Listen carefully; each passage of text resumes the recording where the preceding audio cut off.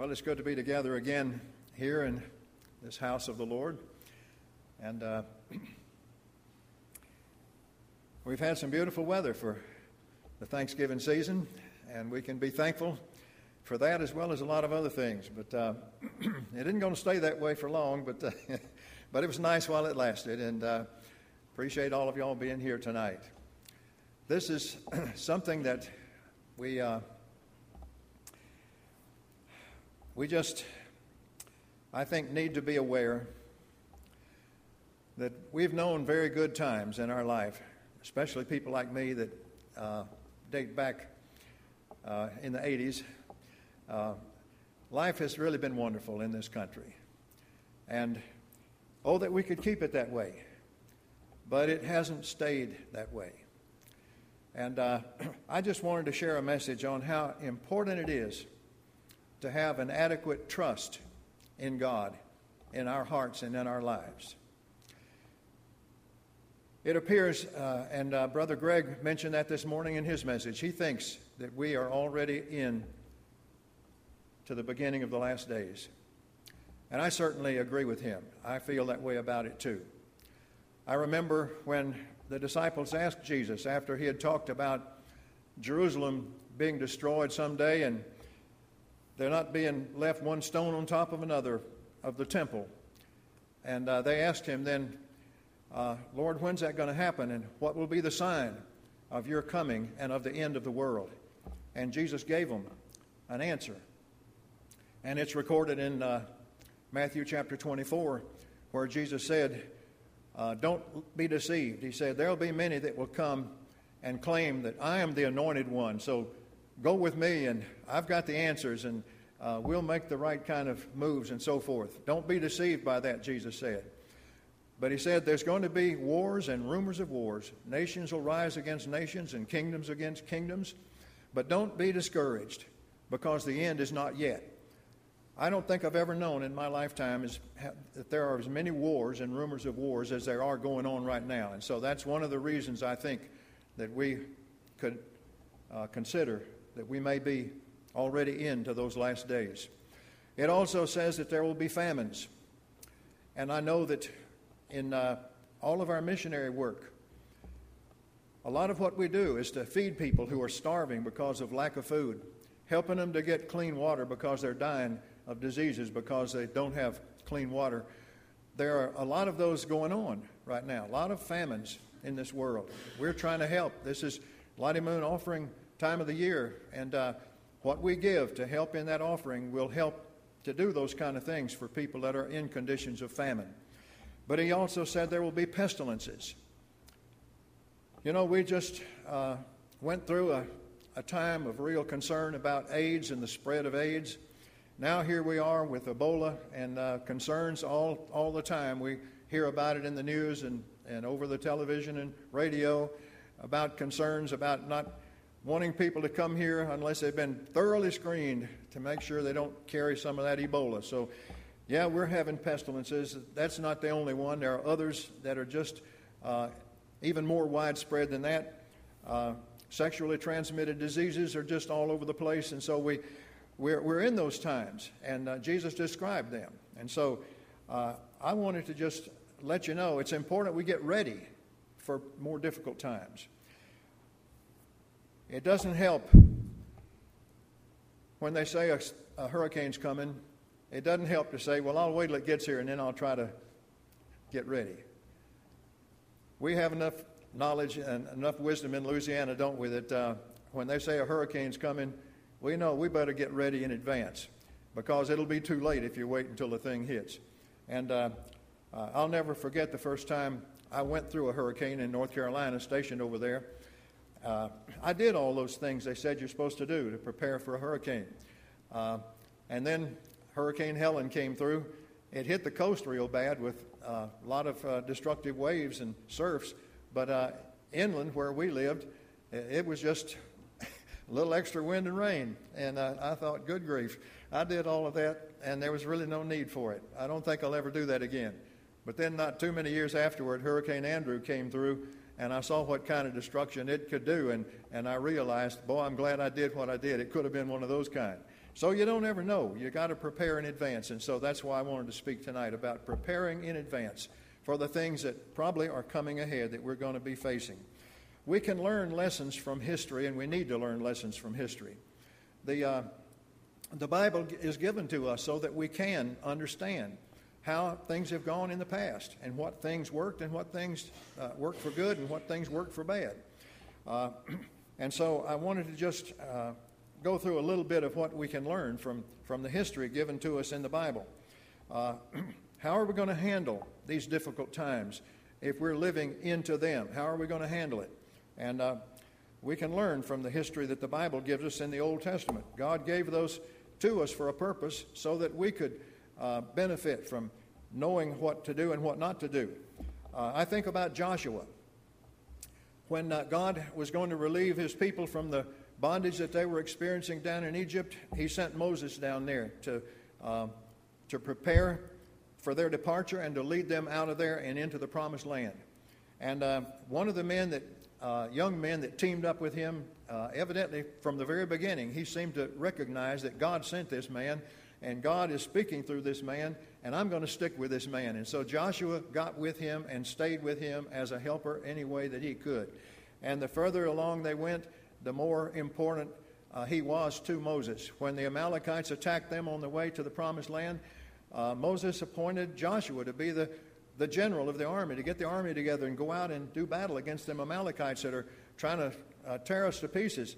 And you know the story how that when Moses went up on the hill to watch the battle and hold up the rod of God in his hand, and while the rod was up, Joshua and his army were winning. When he got tired and let the rod down, then the other team, the Amalekites, were winning. And so he had Aaron and Hur up there with him, so they both helped hold his arm up, and they won the battle.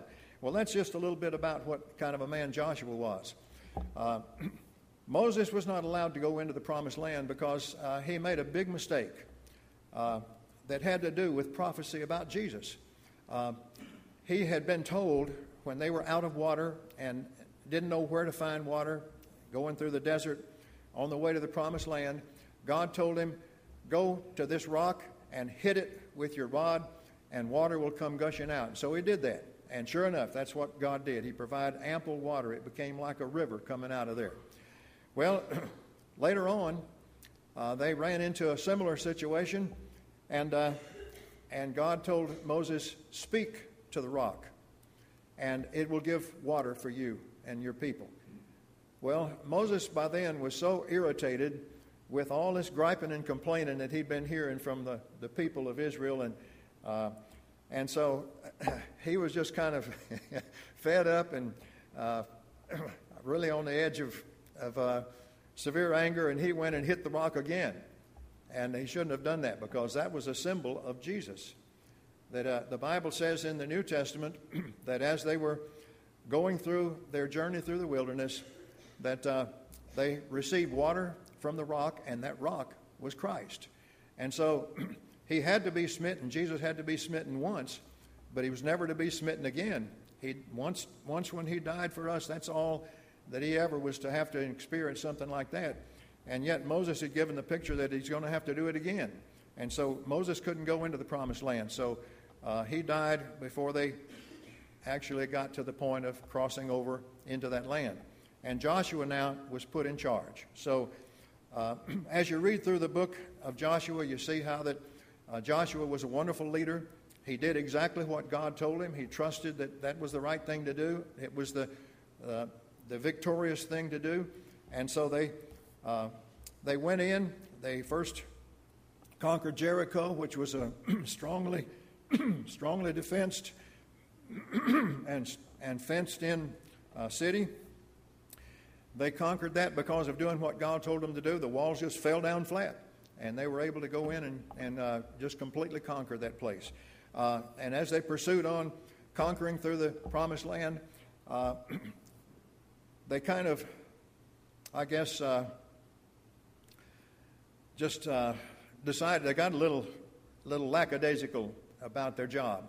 They were supposed to drive these people out, and yet they got to thinking, well, some of these folks don't look too bad, and we could use them for servants, and and gatherers of wood and diggers of wells and stuff like that. So they didn't drive them all out. There's some places they did and some places they didn't. And so this happened to be I guess you'd say, the disease that got into that nation through the idolatrous practices of those people they allowed to stay there. They got to seeing what they did and what they believed, and they could do some fun things that God didn't let them do, and they began to drift a little bit away from God and a little bit more into the things that were fun and enjoyable to them. And so at the end of the book of Joshua, we find in Joshua chapter 24, the end of that verse, he was saying to the people, they were getting ready to go and take the land now that belonged to them. They had conquered the people there, and the division was announced, and so he was ready to send them to go and take over what's your part, tribe by tribe. It said, and he said to them, if it seems evil to you to serve the Lord, choose this day whom you're going to serve. You make your choice. If you want to go with these other things, then that's your choice. But he said, our fathers served other gods on the other side of the Euphrates River. If you want to go back to that, that's your choice. And you've got to make the choice. So this is the time to do it. You're going to go and take over your land. Make your choice. Who are you going to serve? But then he concluded by saying, as for me and my house, we're going to serve the Lord, Jehovah. And so he sent them out on their way.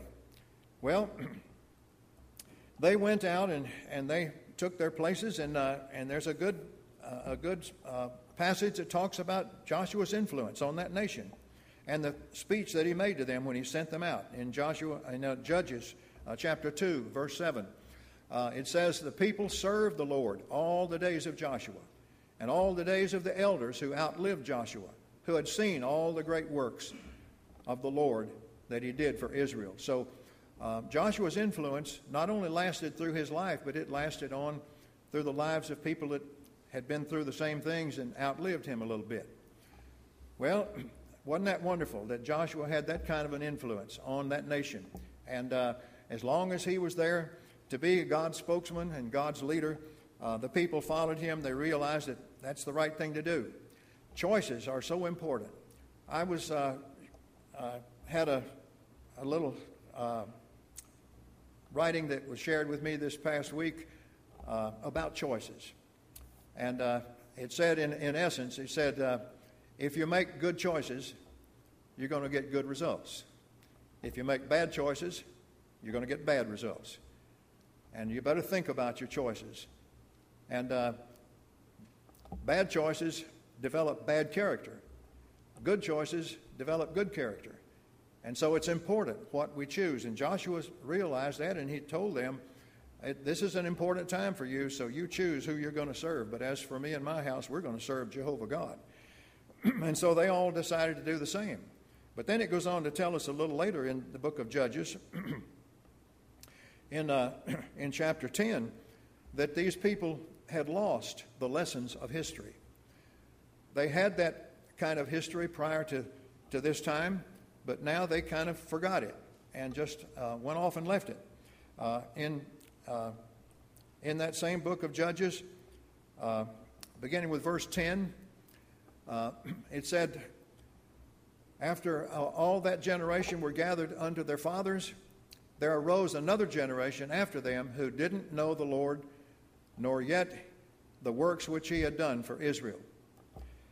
When I was stationed in Hawaii at Pearl Harbor, there was the admiral there who was in charge of all the naval forces in the Pacific, and he came to our chapel very regularly. He was there just about every Sunday. Well, he did a good job, and so they were going to promote him to be the naval representative on the American Chief of Staff, military Chief of Staff. And so he was going to be moving to Washington to take that post. But his last Sunday, we gave him a chance to say, is there anything you want to say before you leave? And this is what he said. He said, we need to be careful about gathering together like this and learning more and more about God and His Word, because He said in one generation, Christianity can be lost in America in just one generation. Well, that happened back there. We should learn from that. And yet, it seems to be happening to us. From about 50 years ago, we began drifting away from God's principles and standards. Began thinking that, what do they know about anything? This is what we like to do, so let's do that. And so that began to be a drift away in our own land. Well, the Bible goes on to say in that same book of Judges, chapter 2, that God gave them judges. That was the name of the book, and it says that God gave them judges in verses 16 through 18. It says, nevertheless, because of these things they'd left uncleared when they moved in, because of the influence of those people, God's blessing wasn't on them like it could have been. And so it says, nevertheless, the Lord raised up judges who delivered them out of the hand of those who despoiled them. And yet they would not hearken unto their judges, but they went a-whoring after other gods and bowed themselves unto them. They turned quickly out of the way which their fathers had walked in, obeying when they were obeying the commandments of the Lord, but they did not so, the younger generation. Pardon me. And when the Lord raised them up judges, then the Lord was with the judge and delivered them out of the hand of their enemies all the days of the judges. For the Lord was moved to repent because of their groanings by reason of those who oppress them and vex them. So God is still giving them a chance. They lost the lesson of history, but God gave them some more leaders that would help them get back on the right path and keep them on the right path. Well, I'd have to say that what they were prone to do, our nation has also been prone to do, sadly. I remember what Arnold Toynbee said. I think I've used this numbers of times, but he said, man learns one thing from history, and that is that man seems to learn nothing from history. That's a shame, isn't it? We've got all this history to learn from, not only in the Bible, but in our own land, and yet we don't seem to have learned anything from it. We seem to think, oh, but we can make it better. Oh, we've got a better plan. It's going to be a lot better this way. And so we don't remember how things worked out when they made bad choices like that. Well, even in the worst of times, God has a plan for us who are His people. And I want you to know that. That just like He did back there, He had a plan that worked for people who would listen, people who would do what He's leading them to do. And so I want to move now to a passage in Isaiah. And, in conclusion of the book of Judges, at the very last verse of the book of Judges, God had this to say through the writer of that book in Judges chapter 21, verse 25. If we can get that one up on the screen, please. And if not, I can get it.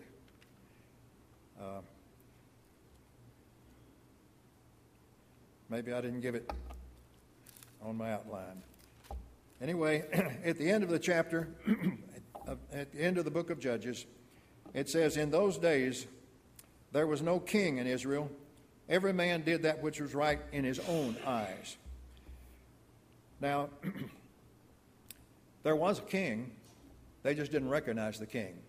God was their king. And when they later asked for a king, that's what God said. You've had a king all this time. You just don't listen to him all the time.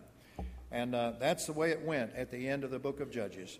They said, we're going to do what's right in our own eyes. Isn't that what we're trying to be persuaded to do, is don't be intolerant of other people and what they do. If they think it's right, well, then it's probably right for them to do that. Just let them do it. Don't be intolerant. So people get on us Christians because we say, no, it's supposed to be like this. We talk about Marriage is supposed to be the way God intended it, a man and a woman in a commitment to each other for life. That's the way it's supposed to be. And yet, we're supposed to be tolerant of total departures from that and accept marriage of same-sex marriages and all of this crazy stuff. We're supposed to accept all that and be tolerant of all that.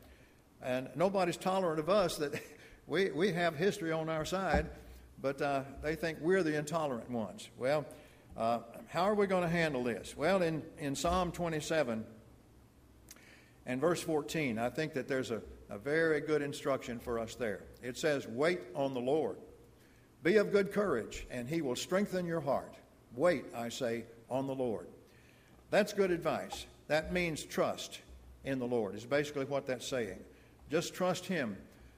Do it like he says, and let him make it work out the way that is best for us.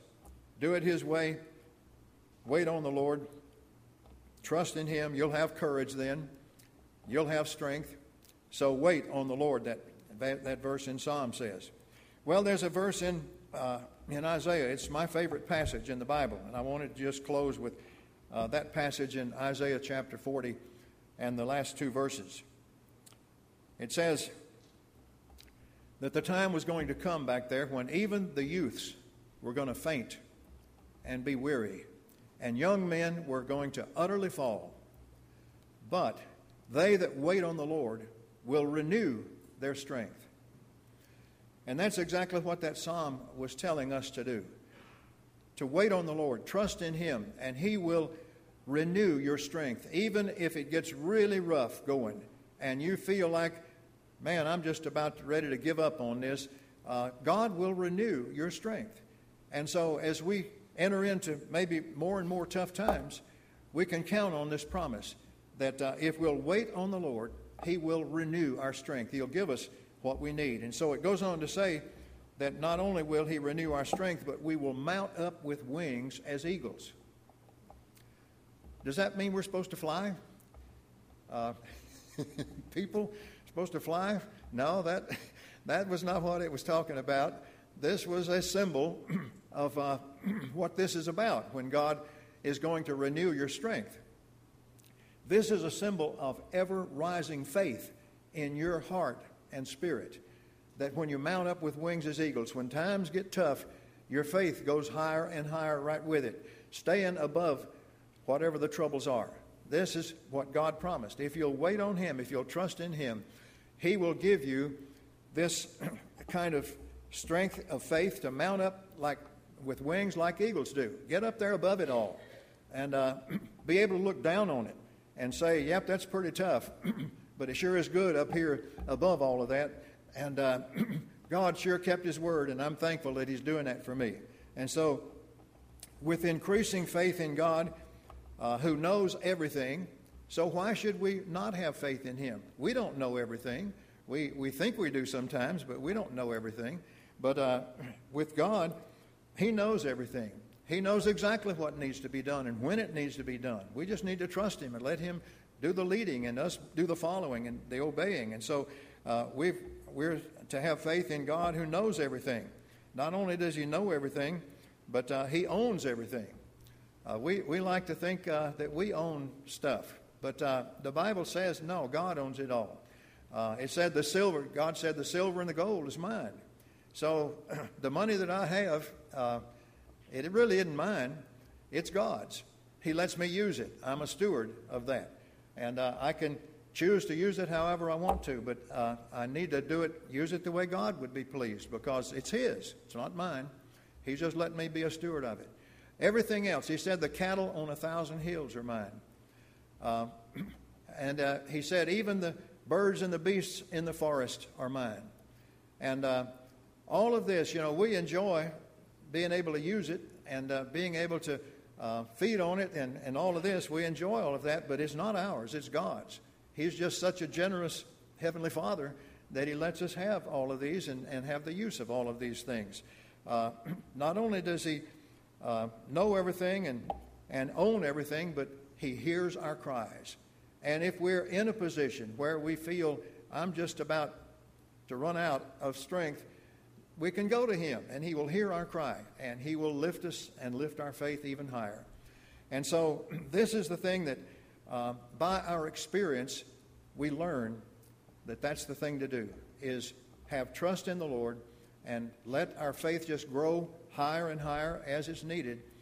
And He will do that in numbers of ways. One of the ways that we can experience is miracles that He does. I remember when I was a pastor of a church over in West Monroe years ago. We were living in the parsonage there, and we were expecting friends to come and visit us from over on the coast, over on the Atlantic coast. And they were supposed to be arriving the next day, and Bobby came down with a sickness. It was either flu or virus or something, but she was feeling bad and running a fever. And she went to bed and was trying to get better enough so she could get up and get prepared for all that company coming. And I said, well, why don't we just call them and tell them, don't come yet. This is not a good time. Well, she said, no, they've already left the house. They're on the way. So we can't do that. And so I said, well, okay, let's pray. And so I went over by her bed, put my hand on her forehead, and I began to pray and tell God, Lord, we got a dilemma here. We got these folks coming, and we need to prepare for them. And Bobby is sick and can't do it, and I don't know anything about how to do it. So I have learned some here lately since Bobby's shoulder has been injured. But anyway, as I was praying, I could feel her forehead getting cooler. And by the time I finished my prayer, I didn't pray a real long prayer. By the time I finished, Bobby said, I feel fine now. I'm going to get up and get to work. And she did. And it was over that quick. Whatever it was trying to affect her and make her sick. That was a miraculous thing that we experienced. And now I've prayed for a lot of people who are sick, and it didn't happen to them. So I could say, okay, it doesn't work then. That was just a fluke back then. No, my faith has to get up higher than that. That God doesn't always choose to do it that way. He's got His own plan. I need to trust Him with His plan. I'm going to pray for people that are sick. I'm going to ask for God to heal them. And sometimes He does, and sometimes I don't see that. But that is when our faith needs to rise. One other time I'd like to share with you is when I was that chaplain in Pearl Harbor, Hawaii. In our chapel congregation, we had several young couples that were expecting children, and the children were born about the same time frame. And so they would come to chapel, and they'd bring their little babies with them. And there was one Hispanic couple that was there in the chapel, Navy people, and they had their little baby with them, and they got to noticing that all these other babies, when their parents wave these brightly colored things and these things that rotate and all, the kids just really latch on to them, want to grab them, and seem delighted to see them and all. And our little girl doesn't even respond to stuff like that. So they thought, something's wrong here. We better take her back to the hospital and see if we can find out what the problem is. And so they took her in, and they checked her, and the optometrist doctor said, she doesn't have any optic nerve. Her optic nerve didn't develop. And if it doesn't develop in the womb, it never can develop. And so you're going to have to start learning how to raise a child who is blind. Well, I heard about that, and I went to visit with them. I happened to get at their house when they were just coming back from the store, and we were standing out in the front yard. And I was asking them about this, and they said, yep, that's right. That's what they told us. Our little girl is blind and is going to be that way all of her life. We're going to have to be trained to know how to raise a blind child. And I said, well, let's pray about it. And so I stood there in the yard and prayed with them and prayed for them and prayed for that little girl. I said, Lord, if you can make an optic nerve inside a woman's womb, I'm sure you could do it just outside of the woman's womb. And so I'm just asking you that if this fits into your plan, that you'd give this little girl a functioning optic nerve in each eye. And so I left it at that, and they kept coming to chapel. They started their program of training. It happened that there was going to be an optometrist convention in Honolulu, and all of the optometrists from the United States came over there for that convention. And the most skillful one from up in New York City was there for that conference, that convention, and the military doctor happened to get to talk with him, and he was telling him about, I just recently had a baby that was born that didn't have any optic nerves. And he said, well, I've never seen that. Could you get them to come in while I'm here in Honolulu and let me have a look at her? And so he said, sure, I can set it up. So he arranged a time that they would come over to the hospital, and this guy could be there, and he could examine this little girl's eyes. And so it happened, and he looked in there. He looked real good. He said, there's nothing wrong with her optic nerves. She's got perfect optic nerves. Well, this military doctor must have felt like an idiot. And I hope that couple told him what had happened and who had made a change here, that it really was. His diagnosis was right. But God intervened and gave this little girl a miraculous provision of those optic nerves. Now, these are the kind of things that help us rise our faith up above the difficulties of life. I just wanted to share some of those things with you. Not only does that passage say that we will mount up with wings as eagles, it says we'll run and not be weary. That's talking about as we go about life, that we do the very best we can in living our life and the things that we're given to do. We do the best we can. We put our all into it. We don't just try to do just enough to get by. I know a lot of people, that's their philosophy. Don't overwork yourself. Just do enough to get by and get paid and let it go at that. No, this says run and not be weary. God will enable you to run and not be weary, to put the best you have into whatever it is you're doing. And if you're doing the right things, God will bless you, and He'll keep you running and not let you get weary where you'd have to quit and cease to put your best into something. So He'll enable us to run and not be weary. And it's something that it's talking about not only persistence in doing the best you can, but it's perseverance against all opposition that would try to prevent you from doing your best. And we run into a lot of that. But here's what the Bible tells us about perseverance and what it can accomplish. In Ephesians chapter 3, verse 20, we find it says, now unto Him that's able to do exceeding abundantly above all that we ask or think, according to the power that worketh in us. And that power is the Spirit, the Holy Spirit of God. And so this is what we need. We need to be thirsty for the Holy Spirit of God in our lives, because this is the way that we persist and we persevere through whatever opposition is against us, whatever discouraging things come upon us. We can persevere through all of that by making sure that we're continuing to ask the Holy Spirit to fill us every day. That's a good way to start every day, is ask the Holy Spirit, would you please fill me and empower me for this day so that I'll know what God wants me to do and I'll have the power to do it and the wisdom to do it right. And so that's the second thing that passage assures us of. And the third thing is we can walk and not faint. So it kind of goes down. Mount up with wings as eagles, run and not be weary, walk and not faint. This is a picture of patience.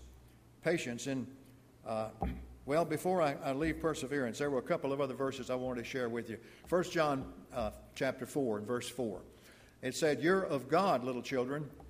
You've overcome them. That's talking about Antichrist people. Because greater is He that is in you than he that is in the world. And so you don't have to be afraid of things like that as they develop and show up. We can persevere because we've got somebody in us, the Holy Spirit, that's greater than the one that's trying to run things in the world in the wrong direction. So that's a reassuring thing from the Bible. And then there's one other one, 1 Corinthians 15:58, which says, therefore, my beloved brethren, be steadfast, unmovable, always abounding in the work of the Lord, for you know that your labor is not in vain in the Lord. A lot of encouraging verses here in the Bible about running and not being weary. And then, of course, it comes down then to walking and not fainting. This is talking about patience in tribulation. And there are a couple of verses that help us with this. Romans chapter 12 and verse 12. It says, we're to be rejoicing in hope, patient in tribulation, continuing instant in prayer. That we can rejoice that for the hope that's ahead of us. My sister Ruth is probably in the last hours or days of her life. And she was made aware of that just a couple of days ago. And she's accepted that. She's patient with that. In fact, her daughter was telling me that a couple of times she saw her lifting her hands up and saying, Jesus, Jesus, like, I'm ready for you to come and get me. This is what we're talking about when we say rejoicing in hope. We know that that's what's going to be at the end of our race here on this earth. If we're believers in Jesus, we know that's what's going to happen. He's going to come and get us and take us up to his heavenly home, the best thing that we've ever known. And so that's talking about patience and tribulation. Also, James chapter 5, verse 7 tells us, be patient, therefore, brethren, unto the coming of the Lord. Behold, the husbandman waiteth for the precious fruit of the earth, and has long patience for it until he receives the early and the latter rain. So this is letting the Lord do it his way and in his time. That's a very important thing to remember. Don't insist, I need it now, Lord. Send it or I'm going to be mad. No, say, Lord, I need it. You do it your way, your time. I'll be happy. I know that it's going to happen. I know my prayer is going to be answered. I'm going to get whatever it is that you know I need right now. And so that's what walking and not fainting is promising us to do. Well, I just want to conclude with one other passage of Scripture from the Proverbs. This happens to be my mother's. It was her favorite passage of Scripture in the Bible. Proverbs 3, verses 5 and 6. Trust in the Lord with all your heart, and don't lean unto your own understanding. In all your ways acknowledge him, and he will direct your paths. And so I just would like to close with that. These are the things that will help us if we are entering into the last days. They are going to be tough. They're going to get tougher and tougher as we go into them. But we've got all of these promises, all of this history about how God can handle it. He can take care of us. He can give us victory. And he can overcome anything that needs to be overcome. And so keep all of this in mind as we go on in the days ahead. Let's bow for prayer, and then we'll have a time of invitation. Heavenly Father, we are thankful at this Thanksgiving season that we have these wonderful verses in your Bible, that you have made us to know that we don't know everything, we don't control everything, we don't make always the right choices. But if we'll learn from what you've given us, and if we'll begin to do the things that are right, that you will bless us, and we'll be a better person because of it. So, Lord, this is what we want. We want that for everyone here tonight. If there's somebody here that something is in the way in their life, and they need to just say, Lord, I'm going to surrender it unto you, and I'm going to turn and do it your way, then I pray that you'll lead them to come and make that commitment. And it's so much more important to do that publicly than to just do it secretly. And so, Lord, we pray that as we come to this time of invitation, is there something you want us to do? Speak to us by your Spirit. Give us that awareness that this is the time to get that straightened out. We ask for that, Lord, the work of your Spirit now in putting all this together in this gathering here tonight. In Jesus' name, amen. If God is speaking to your heart about anything and you want to tell about it and get it right, I'll be glad to be waiting down here. We got some other ministers here that can help. And we'd just love to get things as straight as we possibly can for the things that we're going to be heading into in the days ahead. So if there's something you need to do, come and let us pray with you about it. Okay.